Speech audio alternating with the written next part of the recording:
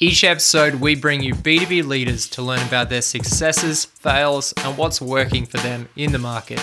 Before we get into today's episode, we have a quick announcement.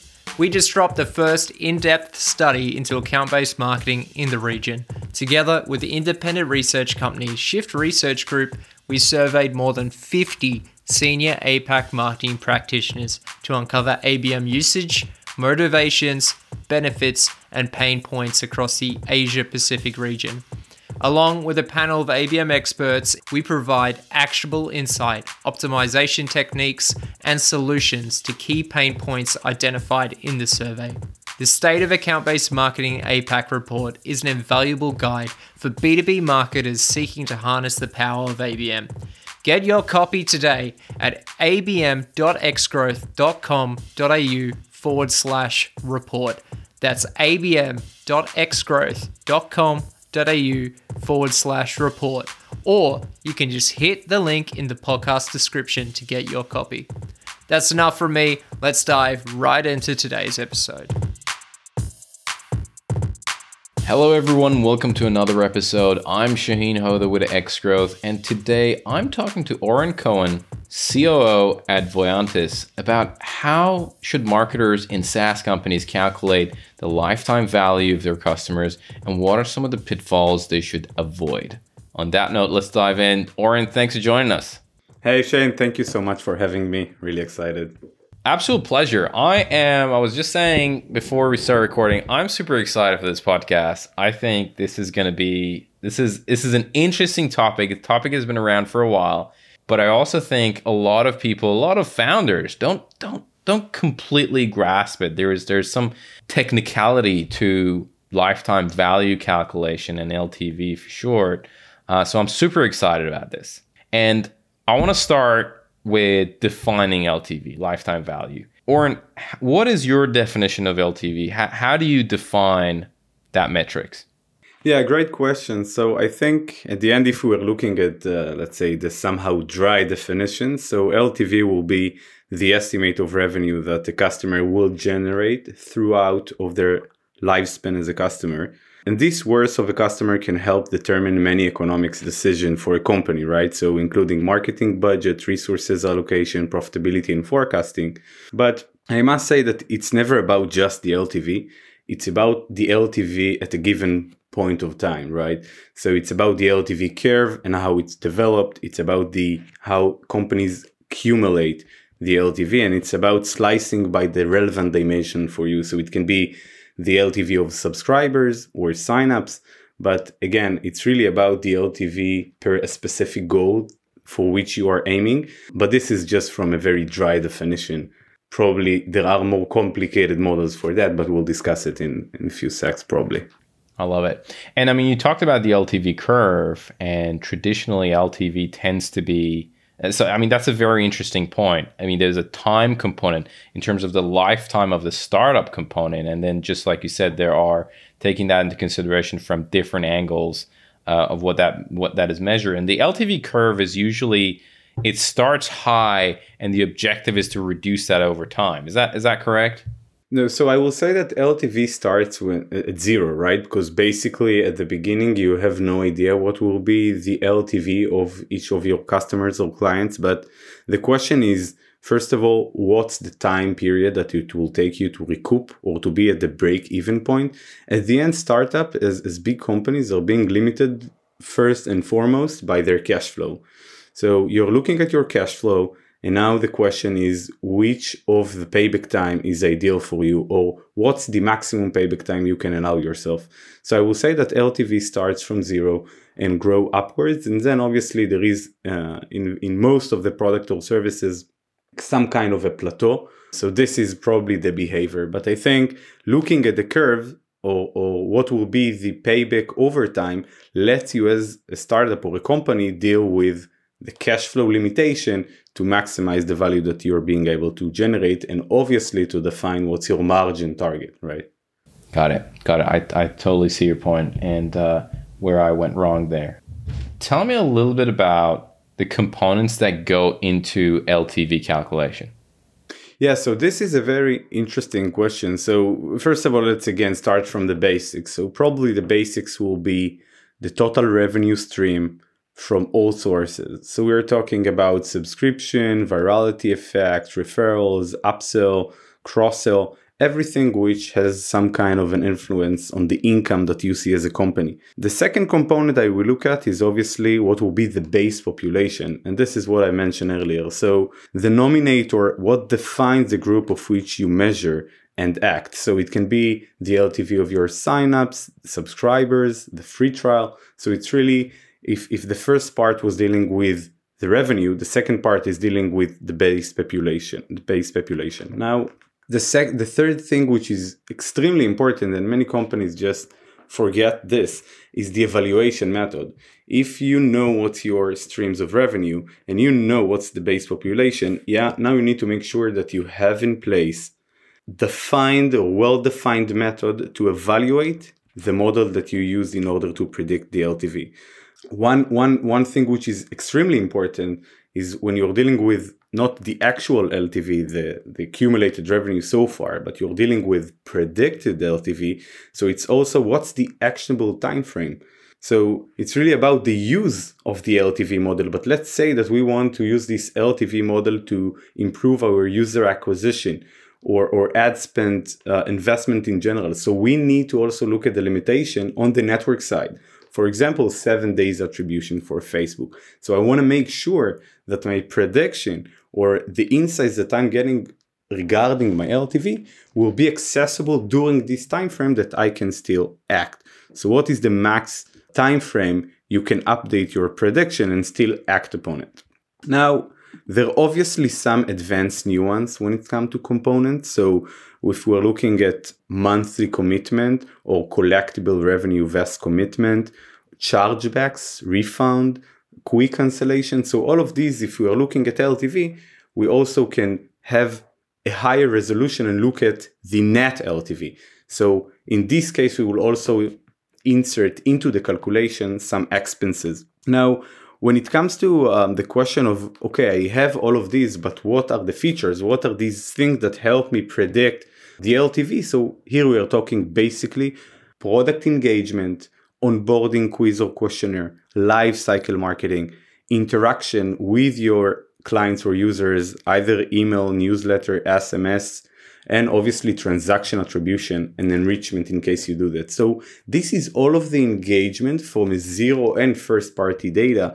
And in some cases of companies that are also enriching their data. So these are all the ingredients, if you want, that you need to insert in order to have a proper prediction for LTV.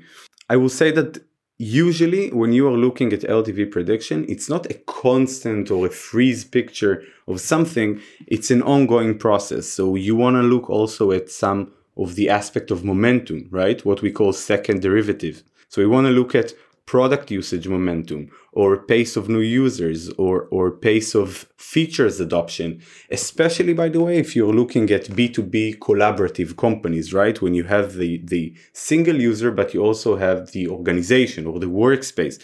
So all of these things that are related to pace of engagement and adoption are crucial momentum indicators for you to not only know what's your LTV, but be able to act upon it.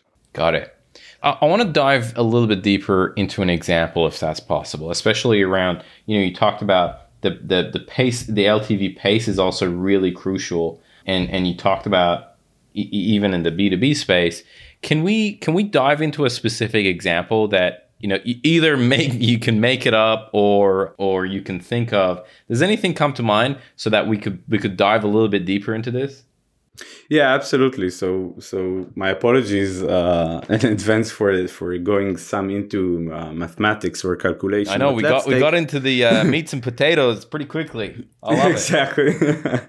So one of the most challenging question is basically how you assess if you have a good LTV or not, right? So first you need to make sure you understand the business case. So let's first understand why are we or what for. That we are discussing LTV. And there are different models for different use cases, obviously. So if we are trying to give a dollar value, let's say, for every user and try to classify these user if it's one of a high value users or it's a low value. So what are we trying to do is we are trying to make sure that we are minimizing the false positive and that we are being able to bucket users according to their LTV. So let's look at a classic method of many companies in the market today. So they will look at the root mean square error, right? So I want to know what's the standard deviation or the error of my prediction.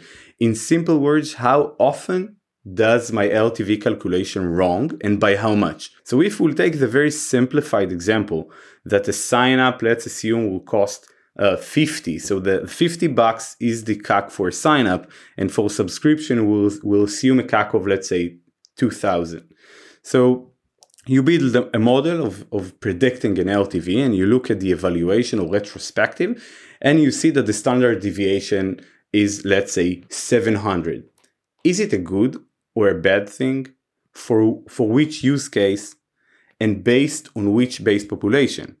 So if it's for sign up and we predict 700, it's very bad, right? So extremely bad. But if it's for deep trouble there.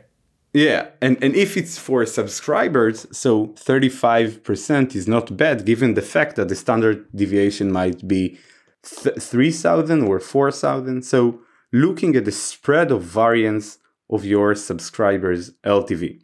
So what's really important here is how you calculate or how you build this model of prediction business-wide. And there is no one LTV. It's really about the specific use case. We want to maximize the business impact. So if you want, Oren, I want to pause. I want to interject right there, right? Yeah. So and just because some of our listeners might not have kind of statistics background, I just want to summarize what you talked about. You tell me if I got this right. So you're saying we're talking about calculating LTV, and you said, hey, we might have a kind of sign up of $50 LTV, meaning that the majority, we took the average, and the middle of the bell curve is $50 for people who sign up. And then for subscription, we did the same thing. And right in the middle, if we again create a bell curve of like how much each user is paying us, how much each user is costing us is like $2,000.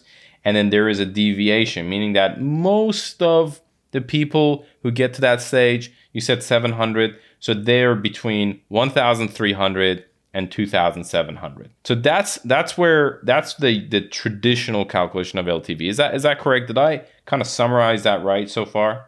Yeah, exactly. And just maybe to emphasize, so if your standard deviation, if your room for error, the places in which you're seeing the error will be 700 and your CAC is 50, right? So we are talking about a very problematic situation. But if we're looking at the same standard deviation for a much a cost or something that is costing you more, like 2,000. So obviously this is not so bad, right? Here, suddenly I can predict something which is in the ranges of the price.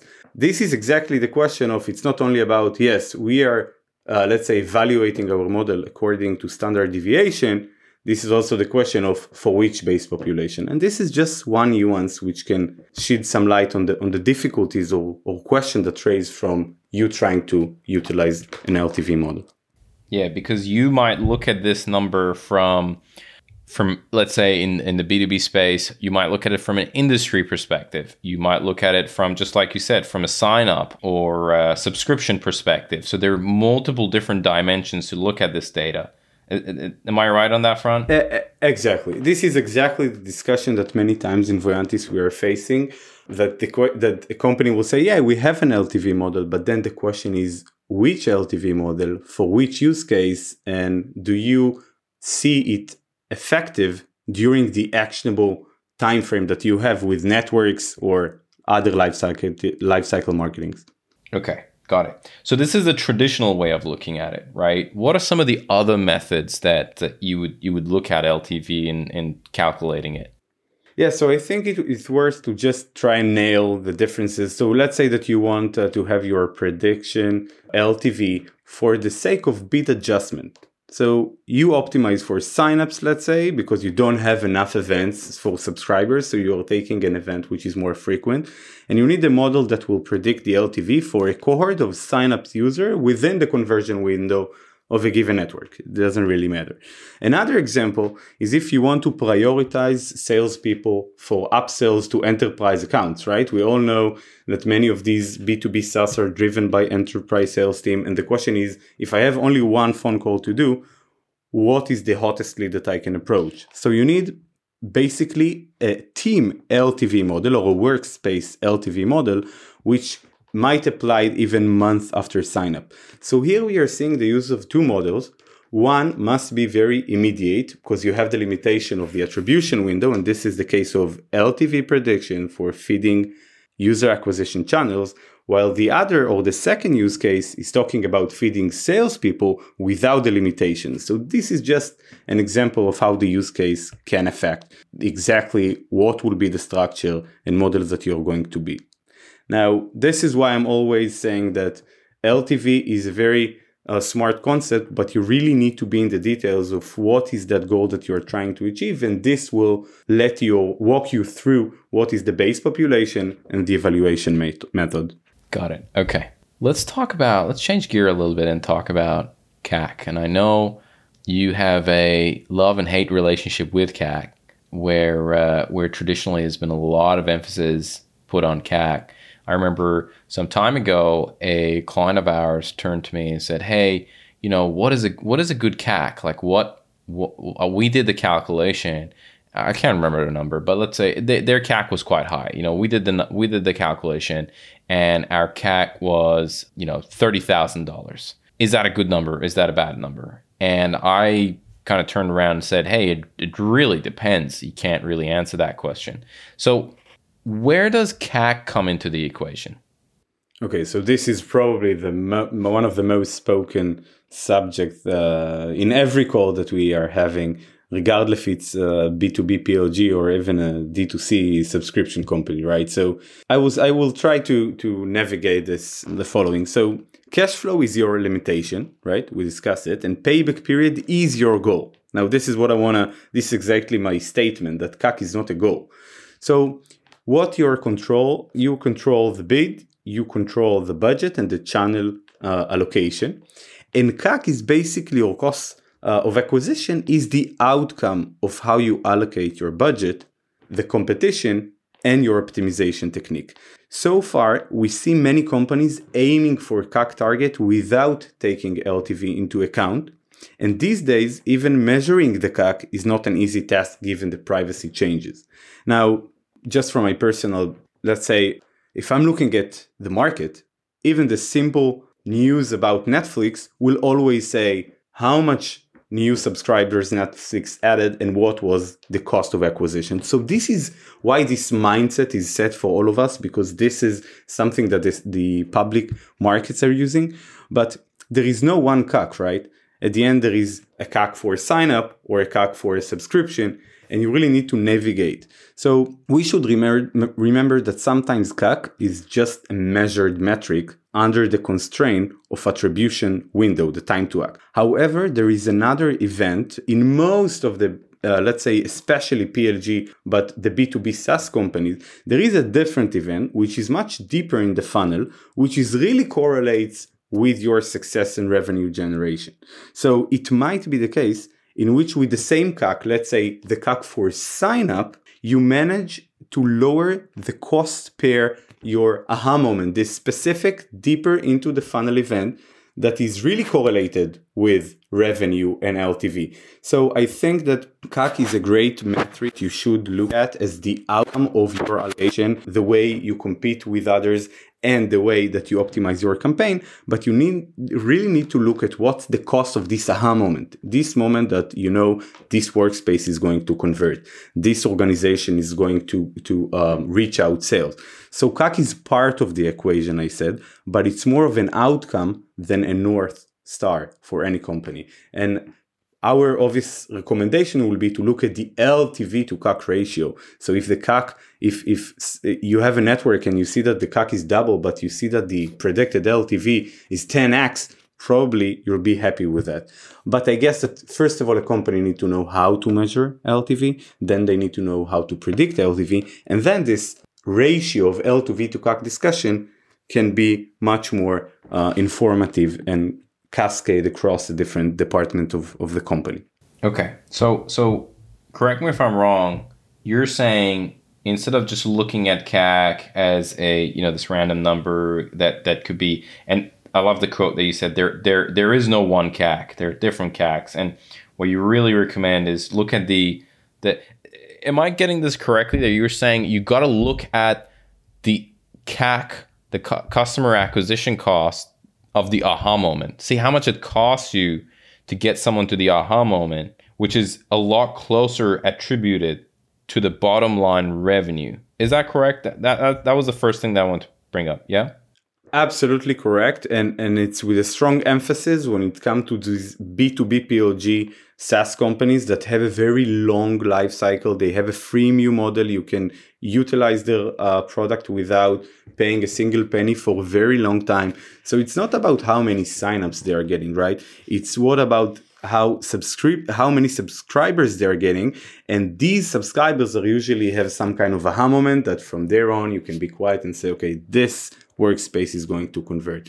So this is exactly what I'm talking about, and keep in mind that most of the time you're buying or your user acquisition is based over a network like Facebook and Google, and they required from you to work and optimize towards an event who is frequent enough.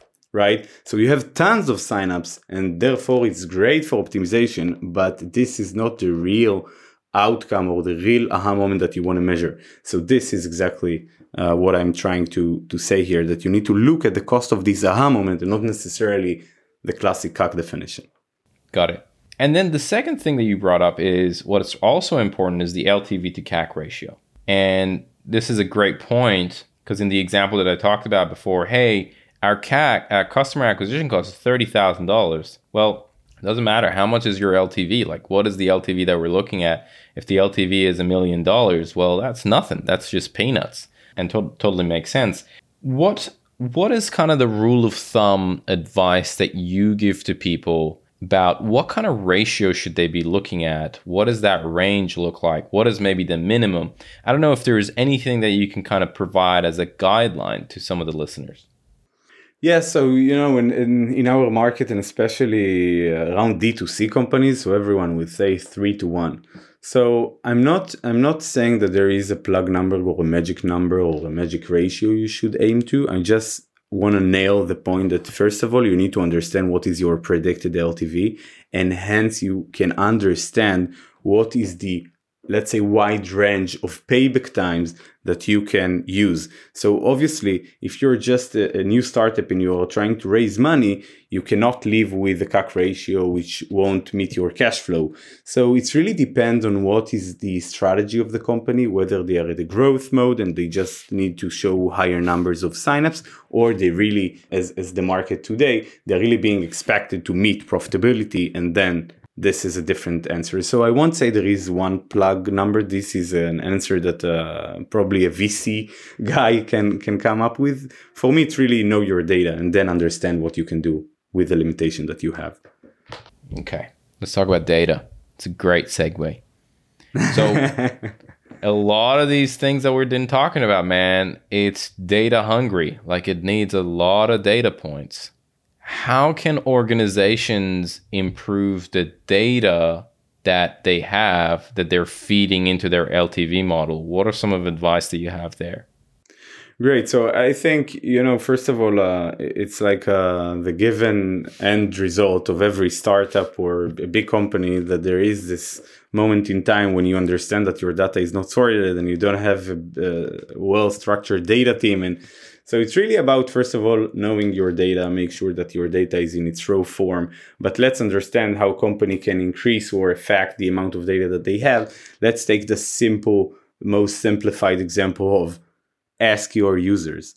So there are a lot of cases in which if you have a smart, detailed onboarding process, which have a lot of questionnaire, a lot of indicators that the user can just say, what are their behavior usages, how frequent, for how many people, why they use the product. These things are the zero-party data that the company can get in order to later feed this as features into the predictive LTV model. So let's take the most simple example. Let's say that this is a D2C company and it's a food delivery app. If you ask users for how many people you order food, what's your favorite dish, and how many times you order a week, probably if it's 7 days for 5 people, noodles, this is a high value user. So this is just to give you some kind of an understanding of how zero party data of these onboarding funnels and processes, the product usage question, can feed with the data. And obviously there is also the zero party data, which is really mapping and making sure that you measure every single interaction within your website or a product or a platform.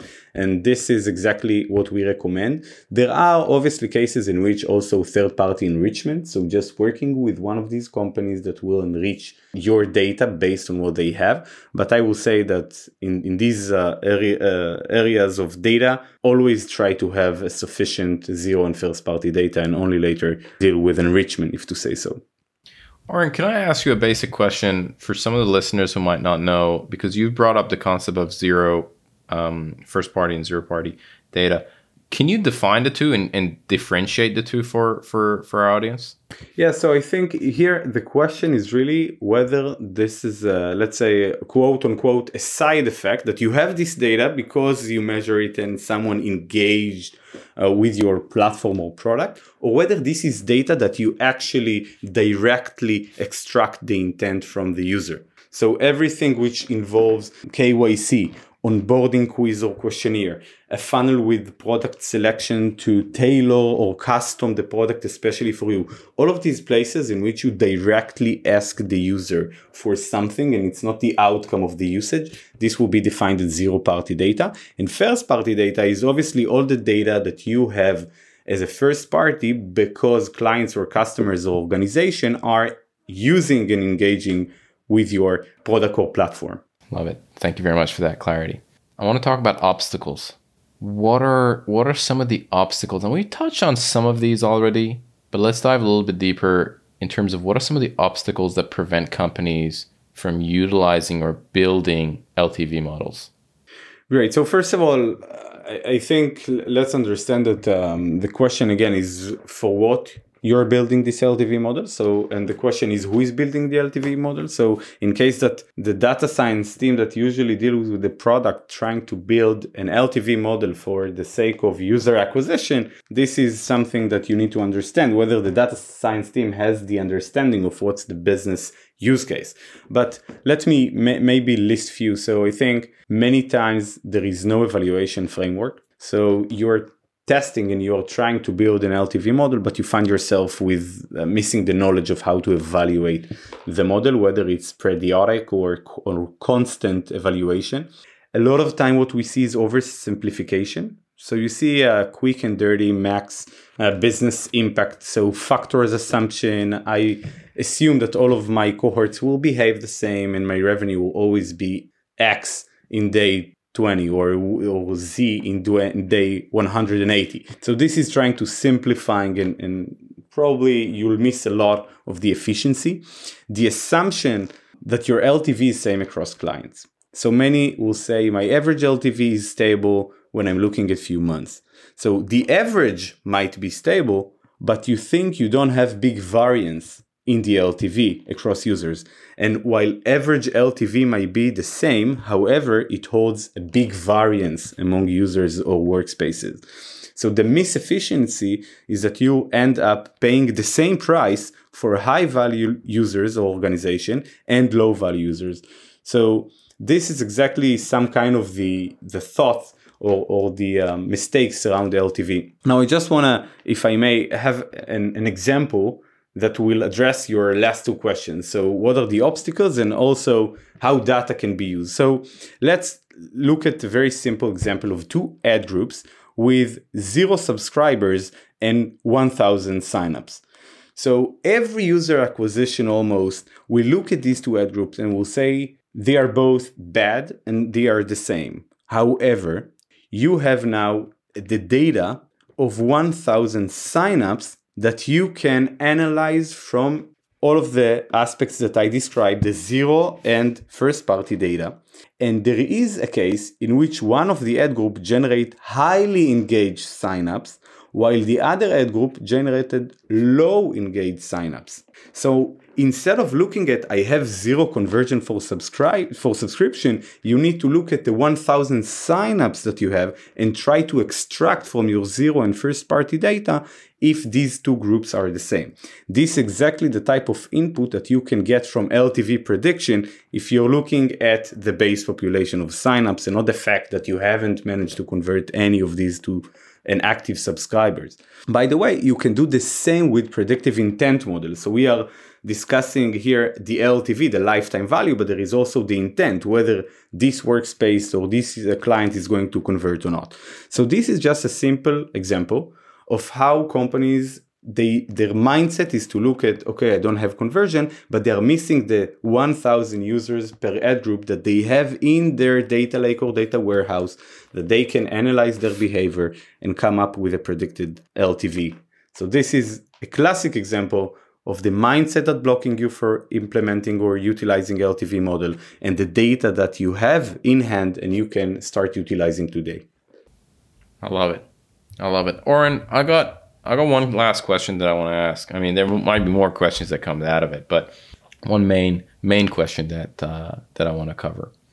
Let's say I'm a marketer, or I'm in the revenue team, or I'm in the analytics team, and I'm sitting down and I'm like, okay, our LTV calculation is definitely wrong, or there are definitely gaps in how we went about it. But I feel a little bit overwhelmed listening to Oren because there's just like all these things I got to take into consideration. And it just feels like I'm going to be trying to lift the world here to make this happen.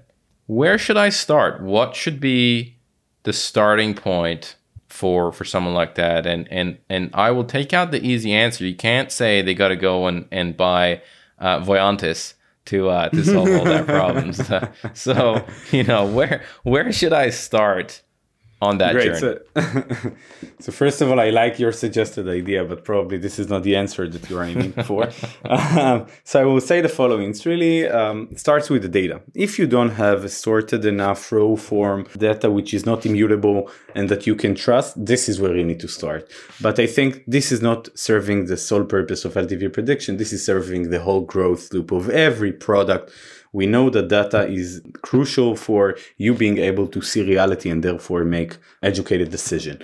But I will say that it's really, after you understand that you have the data, the question is, where is the place within your business that you have the biggest pain point? If sales is the issue, probably you need to understand how to deal with subscribers that should get the attention of salespeople. And there, it's not really matter about other segments. You want to focus only on these subscribers, maybe because you want to upsell to an enterprise account. And the second thing, it's not really important what will be the predicted value or dollar sign or revenue tag of each one of these. You just want to index them and sort them by their probability to convert. So this is just an example, right? But let's take a different example, which is extremely common in the B2B SaaS world. You want to support user acquisition. So you are coming to the user acquisition team and you're asking, we want to build an LTV model or an intent predictive model that will help you. And then probably you'll hear from them, we don't have enough events to optimize our campaign towards subscribers. So we are using signups. And then it's obvious for you that you need to come up with an event that holds 100% of the subscribers, but the top signups as well. And here you have an event which has enough which is frequent enough in order for you to optimize towards. You have your subscribers that it's the base population, but you're also adding, let's assume, 20% of your top signups. And here you have an event which has extreme amount of data and that you can optimize. So I wouldn't try to have an LTV or intent model which is covering all of your pain points. I would focus on one pain point, understand what are the requirements, whether I need to be accurate or I need to minimize false positive or I need to increase the amount of event. And from there, I will look at the data that I have in order to address this. Obviously, very tough if you're a company with a DNA of data science serving product and suddenly you are giving them the extra effort of serving the user acquisition team and they don't really familiar with the concept and they don't know where this model is going to be used. So I will say that if you have the resources, and we're assuming that you have, otherwise you need to come to us, try to find this very immediate pain point, well defined, that you can address utilizing your own data. I love it. I love it. So, right. So define your objective, start with collecting the data, define the event that you want to measure, and then mix in, if you realize that you don't have enough kind of interactions on that event, mix the data that makes sense so that you get to statistical significance and start from there. Exactly. I think it's a common challenge for all B2B SaaS companies, that the lack of event at the early days of their user journey because of the freemium model. And this is, let's say, predicting the intent and knowing today how to act for these ad groups, these campaigns, these channels is one of the secret sauces of most of the biggest B2B freemium companies that grew the recent years, I would say. Oren, before we wrap this up, is there anything else that maybe I didn't cover you think it's important for us to talk about on this topic?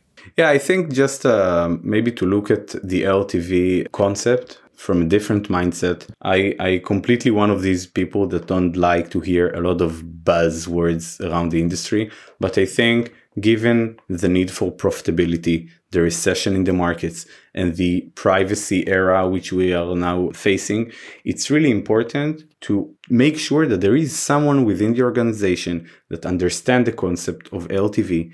And moreover than this, if you're using LTV for the sake of improving your Google, Facebook campaign, you need to understand that there is the know-how of data, the know-how of data science, the know-how of growth or user acquisition, and the know-how of how to work with this network. And you need someone who will master all of these. And every journey starts with a step, right? So at least don't look at LTV and say, this is another concept that everyone talks about, but no one really gives, right? So I would say, start to understand where your company today when it comes to LTV prediction, and don't wait for the time in which most of your competitors will do something like that and you will suffer from the misefficiency just because everyone are optimizing toward future value and you are still stuck with this CAC mindset. So this is, let's say, my advice to folks who listen to us. I love it. Let's do some rapid fire questions before we wrap up, Oren. Let's do it. First question I want to ask you was what is one resource? It could be a book, a blog, a podcast, a talk, whatever it is that has fundamentally changed the way you either work or you live, but has had a very profound impact on you. What comes to mind? Yeah, so I will say Man's Search for a Meaning by Viktor Frankl. So I think this is probably the book that most influenced how I look at life. So Friedrich Nietzsche once said, "Who has a why to live can bear almost anyhow." And I think this book just led me to this understanding. With the right why I'm doing things, I can do or act in every environment or situation. I love it. That's definitely a classic. All right, question number 2 is, if you could give one advice to B2B marketers, what would it be? So I would say start using prediction models for prediction of the LTV, the intent, sales scoring, whatever. But start playing, start testing, start engaging with this, because I think it's going to be one of the secret sauces for a successful company at the following years. Love it. Love it. Question number 3, who are some of the influencers that you follow? Yeah, so I spent 10 years at ironSource. So all of the mobile space and especially mobile games were the fields of expertise. So I really like Mobile Dev Memo by Eric Schefwart. So I think this is probably a blog which not only keep you up to date with the news and what's going on in the industry, it's also a blog in which you can find tremendously deep, detailed explanation of most of the most important common growth aspects. So this is really a place which I read something and I'm saying, okay, I learned something new, and I really recommend to give it a look.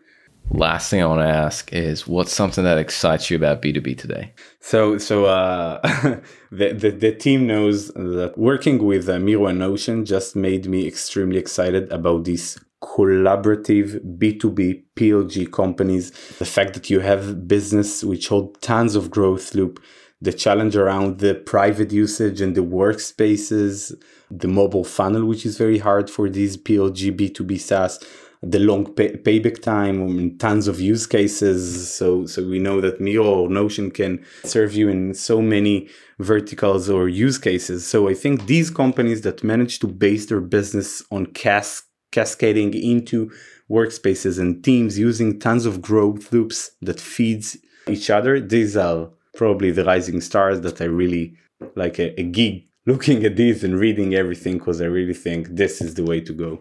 I love it. And I mean, it's amazing that you guys are working with them, and kudos to you and the team for making that happen.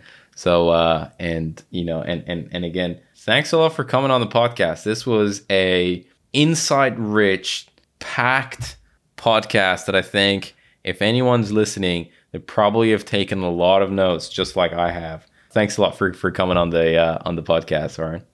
Sure, any day, and it was extremely fun, and I hope that I managed to ring some bells for people. Otherwise, I just spared their time. So I'm pretty sure you have. and I'm looking forward to future conversations. Thank you so much. This episode of Growth Colony was produced by Alexander Hipwell. It was edited by Dave Samito, with additional editing and music arrangement also by Alexander Hipwell. Special thanks to Tina Wabe, Liza Maywald, and Rod Hoda. We couldn't make this show without you. The show is hosted by Shaheen Hoda. Don't forget to pick up your copy of the State of Account-Based Marketing APAC report at abm.xgrowth.com.au/report. That's abm.xgrowth.com.au/report. Or just hit the link in the podcast description to get your copy. Thanks again for all the support, and look forward to you joining us again in the next one.